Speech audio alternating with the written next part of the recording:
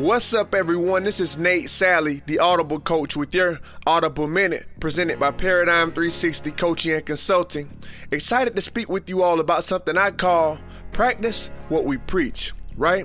Now, the old saying, practice what you preach, can often be tough to live up to.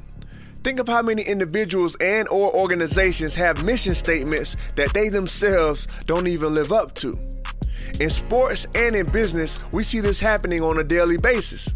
Teams and families will stand by the motto, faith, family, sports, or faith, family, business, while their actions align with the motto, I'll get to faith and family so long as sports or business is progressing.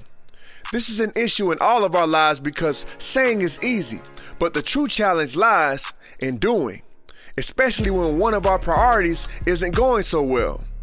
I encourage us all, myself included, to consistently align our actions with our words and our beliefs. If our faith and family are truly top priorities in our lives, how often are we intentionally remaining connected to them? How do we prioritize them when business isn't going so well? How would they respond if they were asked where they felt they landed on your list of priorities? From this day forward, let's live lives that make us proud of the answers to these questions. From this day forward, let's practice what we preach. Once again, this is Nate Sally, the Audible coach. Thank you for your time, and don't forget, be encouraged. God loves you.